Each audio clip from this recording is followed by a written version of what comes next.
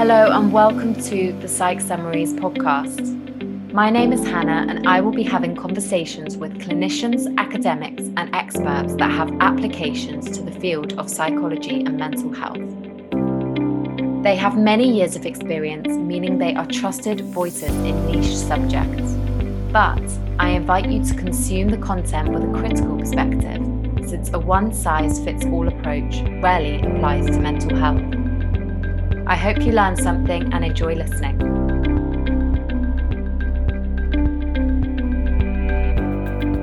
Today, I'm joined by the lovely Helena Lewis-Smith, who is a Senior Research Fellow at the Centre for Appearance Research. Welcome, Helena. I'm really happy to get the chance to chat all things body image with you today. Could we start by an introduction from yourself, and I would love to hear a little bit about the route that you've taken to get to where you are today.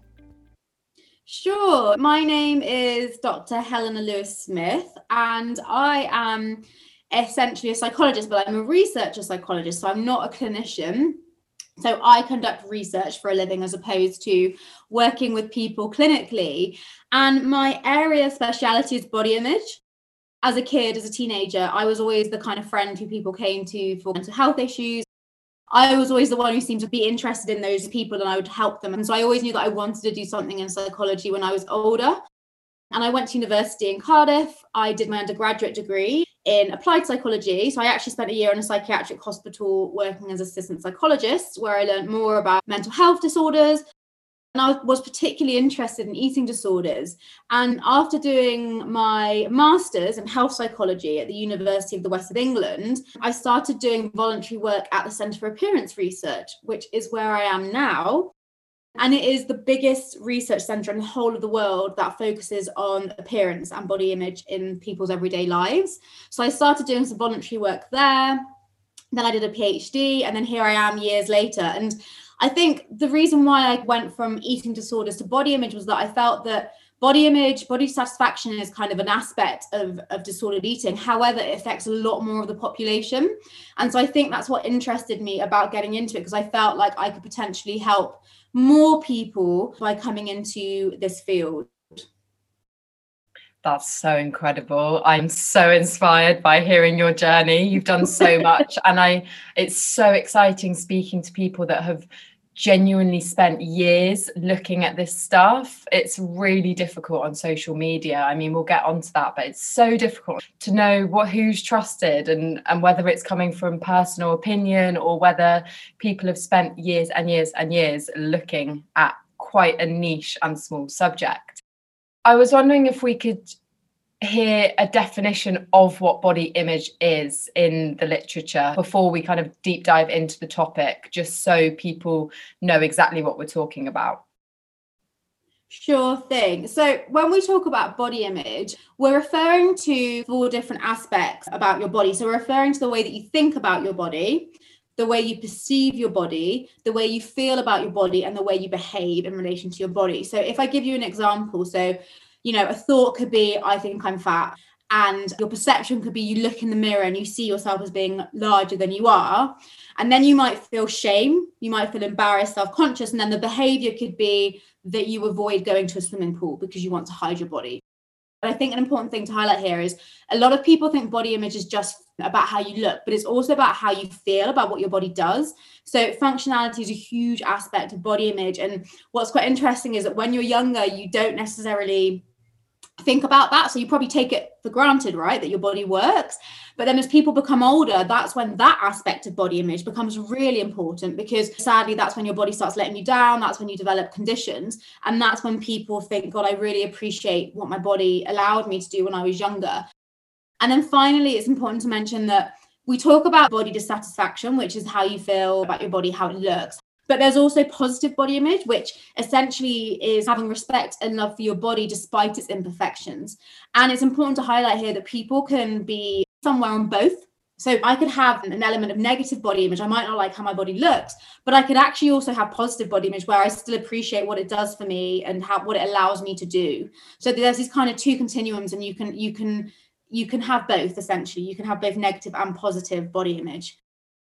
That's really interesting hearing you talk about the functionality aspect of it. What came to mind straight away was gut disorders, IBS and Crohn's disease and things like that, because if you are consistently bloated due to a physical condition when you're young, and you might experience these conditions, which we know are intrinsically linked to stress, that will really impact your body as well, without necessarily it being anything to do with your weight. Crohn's is a great one, but also, so I do a lot of research in cancer. Say you're a young child, right, and you've had cancer and you've got fatigue, you're not running around the playground like the rest of your mates. The impact that can have on you, because you probably feel like it affects your identity, like you don't fit in, etc. And then similarly for women, say, who lose fertility, that has a massive impact on who they are as a person, femininity, not being able to be a mother, what their body allows them to do. So it does intersect a lot with different conditions and the impact they have on the body. Having people think about functionality and having them focus on what their body allows them to do is a really powerful strategy, I think, to make people think more kindly about their body than they would ordinarily. Yeah, it's honestly so interesting. I've read so much on body image, and particularly looking at social media links, and I've never thought about the functionality aspect of it. So first things first, it would be good to hear about the role of social circles, family, friends. I think I saw on your page that children as young as 3 have said that they are unhappy with how they look. Sure. So basically, it's like a massive cycle, right? Everything is entwined. So we talk about sociocultural theory in the body image field. The most popular and well-supported sociocultural models is known as the tripartite influence of body image. And essentially what it says is that there are 3 main sources of influence on body image. And they are, first of all, the media, then parents or family, and then peers. And essentially it argues that all 3 impact us to make us feel a certain way about our bodies. So if you think about through the lifespan, right, if you're a kid who's born, you're not going to be as influenced by friends at that point, but you're very influenced by your parents. Like, they are the models around you. They're the people you spend all your time with. Then your parents are influenced by the media, right? So then that's going to come through to your child. Kids are given toys to play with, such as Barbies, Ken dolls, the Bratz dolls. They're shown Disney films. If you think about all these toys that kids are being given to play with, they are all very aligned with sociocultural beauty ideals. So, for example, the Barbies are very, very slender. They have long legs, they have long blonde hair, they have symmetrical breasts, etc. And then when you think about action, then, for example, they're all super, super muscular, super, super tall, very masculine.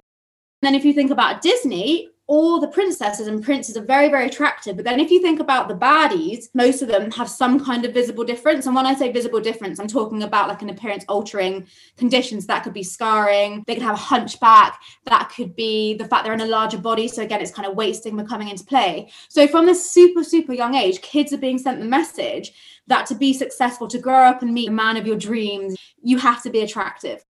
So that message is being sent to kids from a really, really young age. And parents don't even realize that they're doing that, because unfortunately we're such slaves to the media, because the media is so powerful. We have no idea. You and I have long hair. Why do we have long hair? We have long hair because we've been told from day one that women have long hair, and that's associated with beauty, etc., etc. So I think it's really, really interesting, and sadly has a very deep impact on all of us, unfortunately. And then what happens is kids might get a little bit older, and then their parents will make comments to them about their appearance. So, for example, it could be, oh, you're so pretty, you're so beautiful. Or to a little boy, it could be, you're so handsome. And what that can do is then instill worth in that child, which comes solely from their appearance. So if you're constantly giving compliments to a young child about how they look, and not necessarily about their skills or their personality or who they are as a person, then that child will associate their worth with being attractive. So, it might be a little girl who's been complimented for having lovely blonde hair all her life. And then when she becomes an adult, she never cuts her hair because she's like, this is my worth. And then God forbid she receives a diagnosis of cancer and she needs to have chemotherapy, and then she loses her hair. The impact that could have on her would be very, very grave, because her source of value has been her hair and her appearance, if that makes sense. But then also it can work in another way, whereby parents might not make any comments about their children's appearance, but they talk about their own appearance. We've all witnessed someone, it could be our parents, our family, our friends, our partners, comment on their own appearance. So if there's a mother saying, I'm so fat, I need to lose weight, or I can't wait to get back to the gym after the pandemic, I've put on so much weight. Children can hear that. It can have an indirect effect on them, which again is sending the message that one should be thin, that being the size they are isn't good enough. So again, that has an impact on children. And then when kids go off to secondary school, there's what we call body talk, which is also known as fat talk. So it could be that one girl says to another girl, "You lost so much weight, I'm so jealous." And then the other girl who's in the group is going, "Oh, she didn't compliment me. Does that mean that I'm fat?" And then it continues. And it works with boys as well. Like boys might tease another one, go, "Oh, you haven't got any muscle. Your arms are so thin. You're not tall enough." And then it has an impact on that person. So that is just right within kind of between people. But where that all comes from is the media. And then obviously when kids start going on social media or reading magazines or watching shows like The Only Way is Essex, Love Island, where again, people are very much kind of conforming to the beauty ideals. Again, that's sending that message to them directly as well. To be successful in life, to be worthy of love from someone, they have to look like that. I guess it's just highlighting how it's all entwined. I mean, that's the point, isn't it? It's all intrinsically linked. It's not like it comes from necessarily one source. It's actually the societal norms and ideals. Is there any research on non-binary or cross-culturally or cross ages? We think that the limited research that can tell us this, that body image concerns have increased over time, and that is likely linked to the advent of social media, unfortunately, because it's so accessible, it's there all the time, younger people are accessing it. So we know that it's increased over time. And we know that among men, for example, and boys, so back in the day, this would be deemed like a female problem. But actually, we know that boys are just as vulnerable to experience body image concerns. And I think what's quite interesting as well, and I'm going off piece here, but if you think about dating apps, say, like women are so used to being objectified from such a young age, unfortunately. But what's interesting is now that boys are being objectified. When they're going on dating apps, they're putting up pictures of themselves. So they're experiencing what it's like for others to look at them and praise them on their appearance. And also with social media, they're still posting selfies, etc., etc. So it's very much an issue among girls and boys. And we know that it's a global issue as well. So I do research in India, and I can tell you that in India, it's definitely an issue. The nature of concerns might differ. So for example, in India, one of the major concerns relates to satisfaction or lack of satisfaction with skin color. And so there's a lot of lightening product use in India. And then the problem with that is it then reinforces social justice issues in India, et cetera, et cetera. So we know it's a concern all around the world. However, the nature of the concerns differ depending on where you are. And then in terms of minority groups, again, so in terms of body image concerns, particularly among non-binary groups, there's very little data that's looked at, but we do know that body image is an issue among these groups. And then in terms of gay, bisexual, lesbian groups, we know that body image concerns are greater among gay men than heterosexual men. But I have to say, in terms of women, it's quite interesting because it's very conflicted. Some research says that lesbian women are more satisfied with their appearance than bisexual and heterosexual women, but then also there's research that says the opposite. So that's still quite conflicting, but there needs to be more research done in these groups, obviously. But we do know, I can tell you that this is an issue among every race, every age. It doesn't matter if you're 15, if you're 90, people experience concerns with their bodies. Have you conducted any longitudinal research on whether body image at a young age does lead to eating disorders or self-destructive behaviours? I myself and my colleagues have done a couple of studies on longitudinal research. And so longitudinal research, for anyone who doesn't know what that is, research that follows the same group of people over a period of time. And in Bristol, where I am right now, we're very lucky to have cohort data, which is known as ALSPAC. It has been running since 1990. So there have been young people who have been followed since they were born in 1990 to now. Obviously, the numbers have diminished because obviously people grow up, they have different things going on in life, they don't have time to complete questionnaires all the time. But we need research like that. It's so important because that tells us more about causality. So what is the direction of influence? And so, for example, would higher BMI lead to worse body image, or does worse body image lead to BMI? What's the direction of effect? In some studies that I've done with my colleagues, we looked at whether BMI at the age of 7 would lead to disordered eating and depression at the age of 14. And essentially what we found is that, yes, that was the case, particularly among girls. So girls who had a higher BMI of 7 were more likely to have disordered eating symptoms and have depressive symptoms at age 14. And the reason for this was because they had higher body dissatisfaction. And also for girls, what was quite interesting, we found that they had more advanced breast development, which essentially suggests that girls who have bigger breasts compared to their friends might be more likely to experience objectification.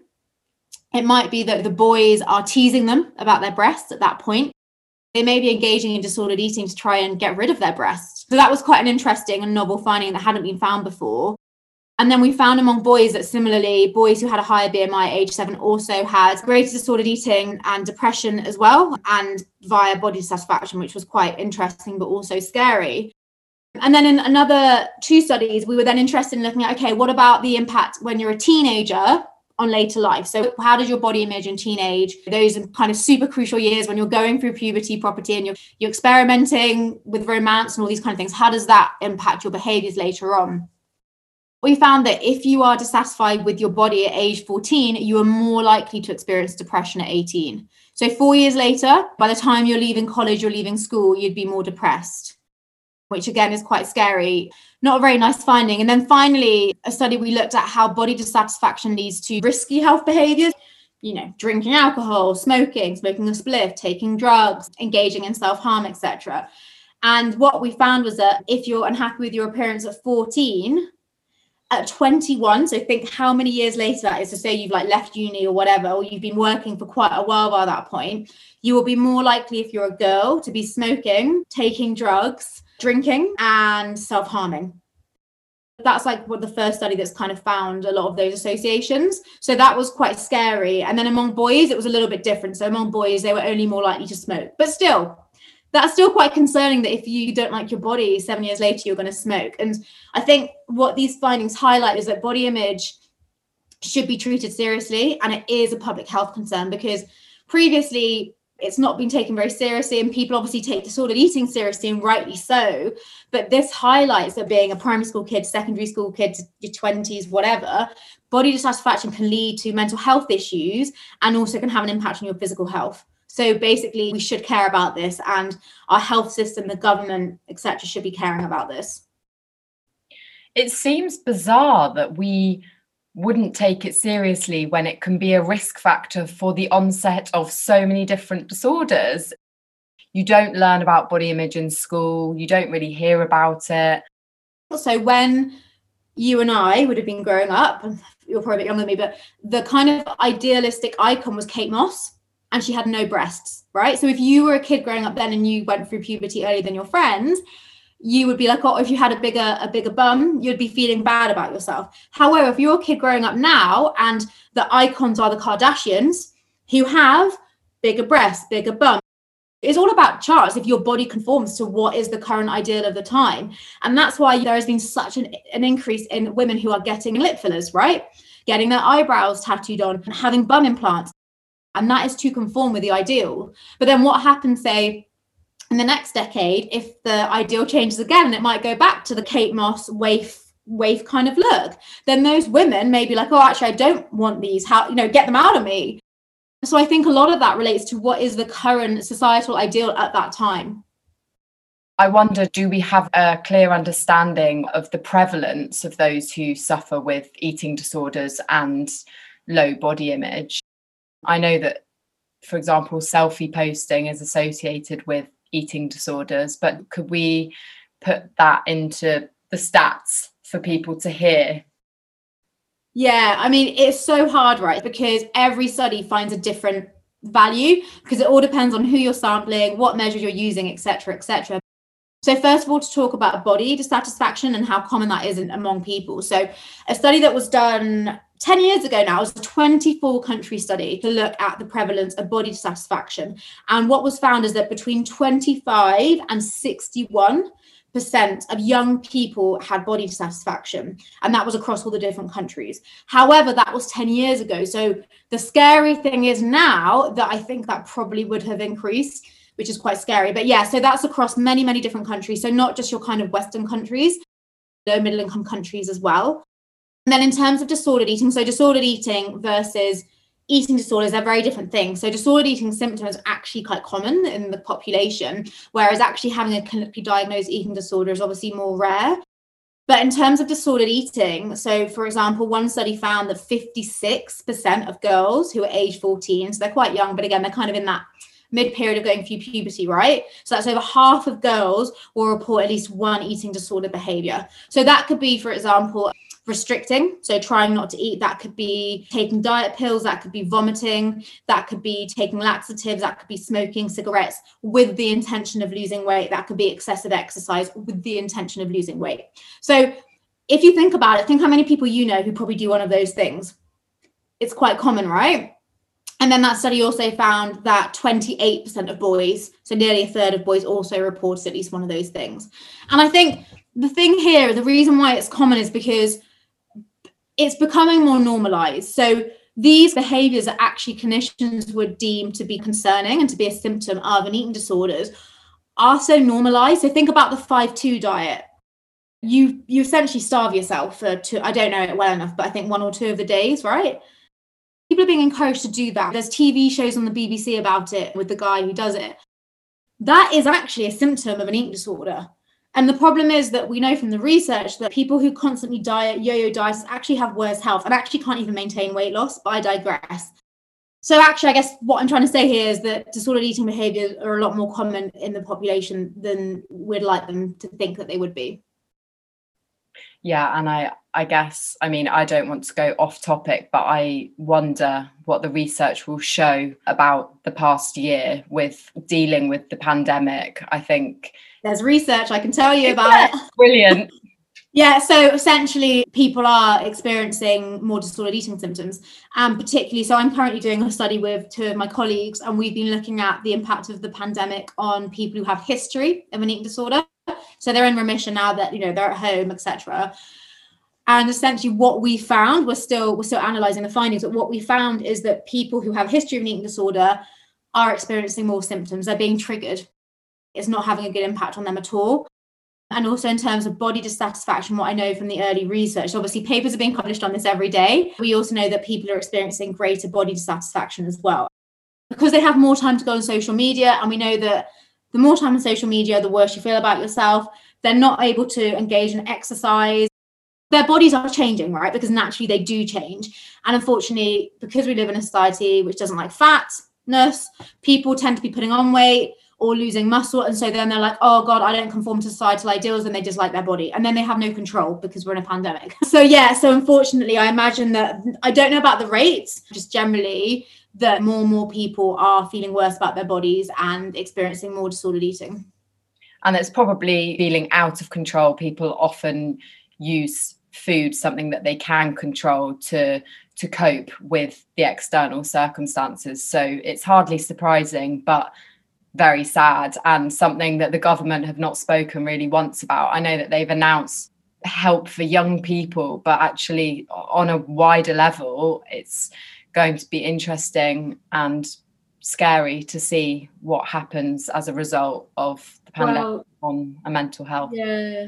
Well, what they've done, if anything, in relation to body image, they've made it worse because they talked about obesity. So obviously Boris Johnson came out and said the reason why he got COVID is because he was overweight. So actually it's creating even more weight stigma. So that's not helping the situation at all.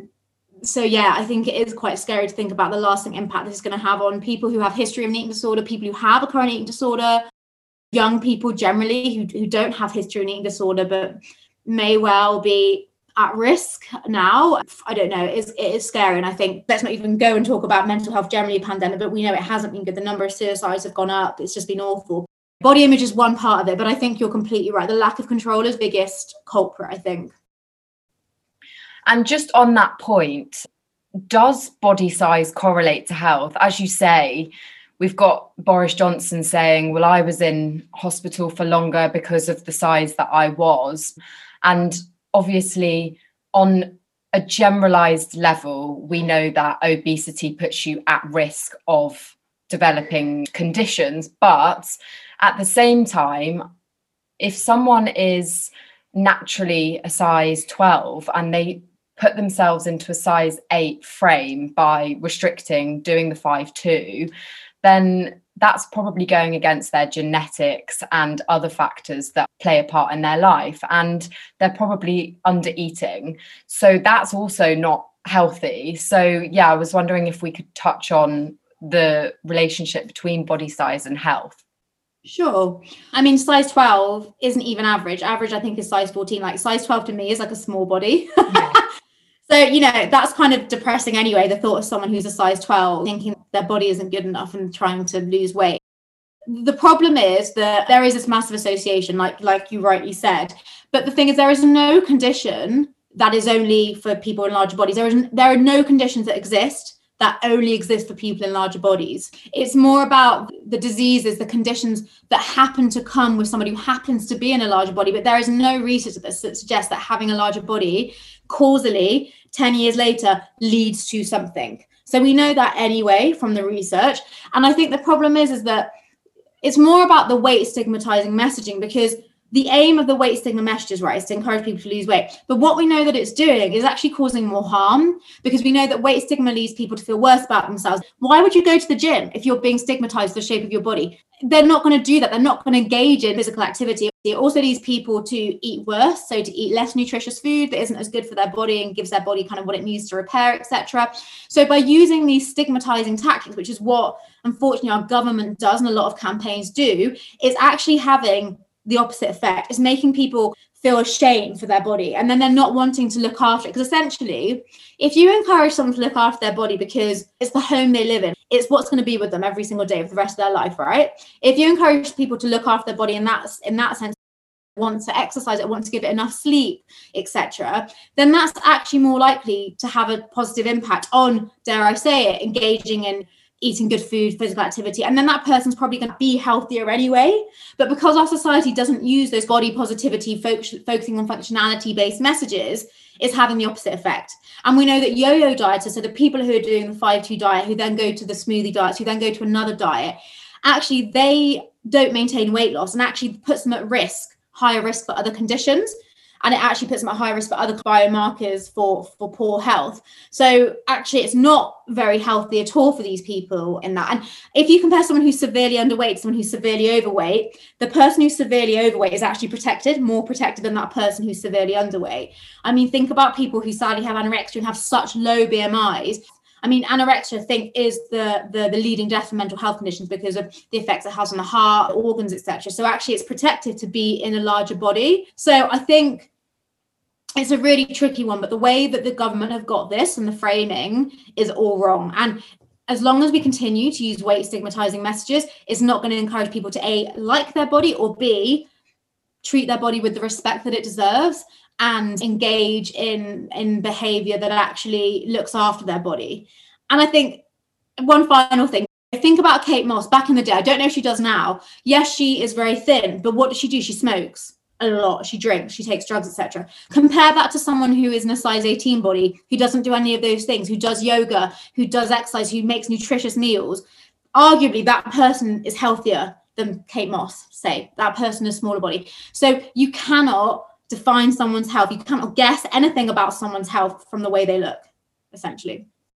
It's just a shame, isn't it, that the government choose tactics that are not empowering. I think when it comes to health, yes, as you say, there will be anorexic people unhealthy, there will be people of a healthy weight that are unhealthy, and there will be obese people that are unhealthy. You know, you can be unhealthy in every size body, and it's not about telling people to lose weight. It's about empowering people to want to look after themselves, which is intrinsically linked with higher levels of happiness. Whenever you go to the GP, right, the first thing they do is weigh you. There's no reason they shouldn't have to weigh you every time you go. They shouldn't have to weigh you. And that's one thing. That's a prime example. We all go to the GP about something, and the first thing they do is weigh us because they say that higher weight increases risk. Well, actually, it doesn't necessarily increase risk. And actually, that's one of many different indicators. So they shouldn't be having to weigh us. We know that by using empowering, functionality focused messages, it actually leads to better body image and also probably weight loss, which is what the public health people want, right? But what we care about is people not feeling shame in the body that they're in, regardless of the size, how it looks, if they have a visible difference, whatever, but also for those people to like their body and appreciate their body and want to treat their body with the respect it deserves. Well, health is more than just your physical health, isn't it? It's your mental health, it's your spiritual health, it's everything. It encompasses way more than just what you look like.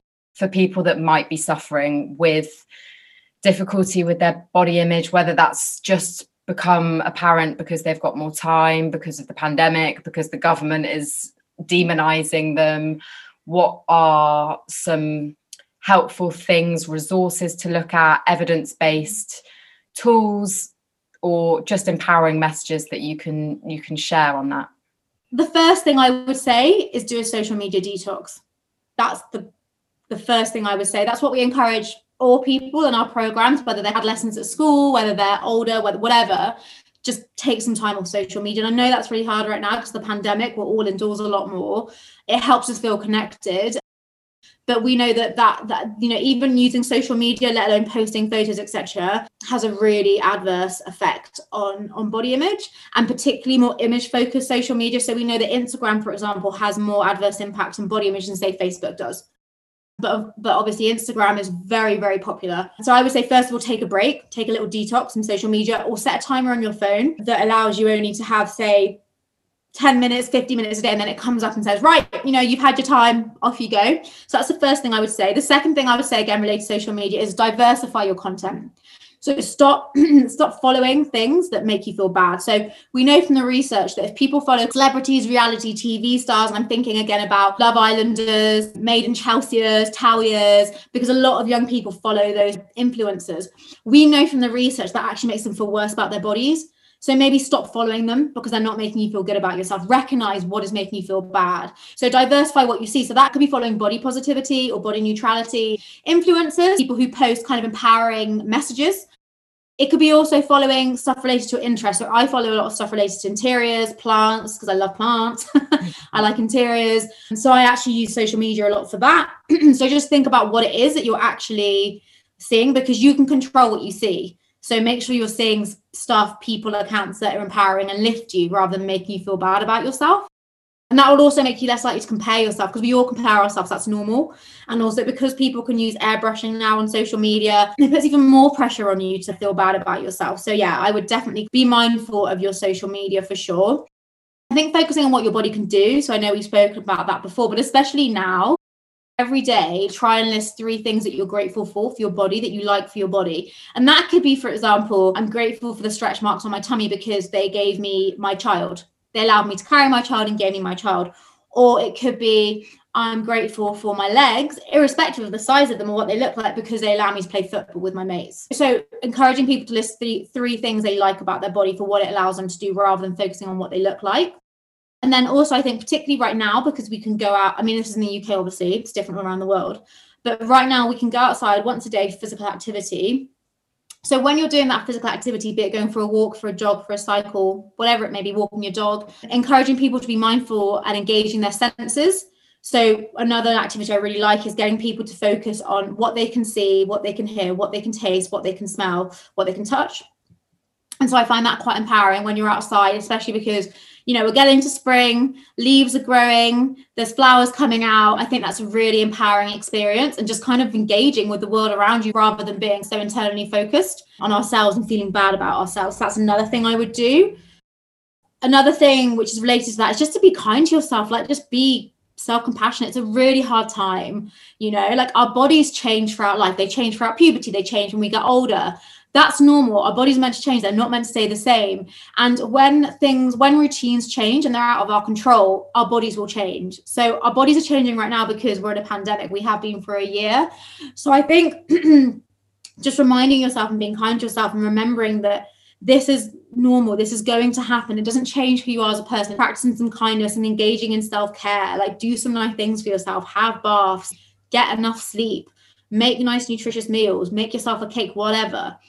And then the final thing, because I could talk forever about this, is every time you engage in body talk, which is so common. So every time your mate says to you, oh my God, I'm getting so fat from the pandemic, I'm putting on my weight, stop them and try and mindfully stop each other, stop yourselves talking about appearance. Because that is one of the number one things that encourages other people to feel bad about themselves as well. And there's so many more interesting things to talk about than how we look and how we feel about how we look. So I think just getting into the habit of stopping yourself and stopping others around you engaging in body talk can also be really powerful too. Thank you. These are such helpful tips. I really, really I have loved this conversation. It's been so insightful. I've learned so much, and I was wondering, can people come and read more about your research? Would you tell us what your name is on social media and where people can explore it? Yeah, sure. So yeah, please do. So my Instagram handle is Helena, HELENA Lewis Smith, LEWISSMITH. And on there, I post hints and tips, things like we've just been talking about, but also I talk about my research, other cool research in the field. And if you go to University of the West of England, you can see more about the research that we're doing there. Please do follow the work that myself and my colleagues do. Reach out if you have any questions, any thoughts. We like to be as helpful as we can, especially now is a really difficult time. So yeah, please do get in touch if you'd like to. Thank you so much. Thanks so much for listening to today's podcast on body image. It's clear from speaking to Helena that this really is a public health issue. If it's one that you're interested in, I will pop links to Helena's work in the information of this episode. If you did enjoy the episode and want to keep up with Psych Summaries, please do subscribe and follow the account at Psych Summaries on Instagram. Thanks so much for listening. I'll see you next time.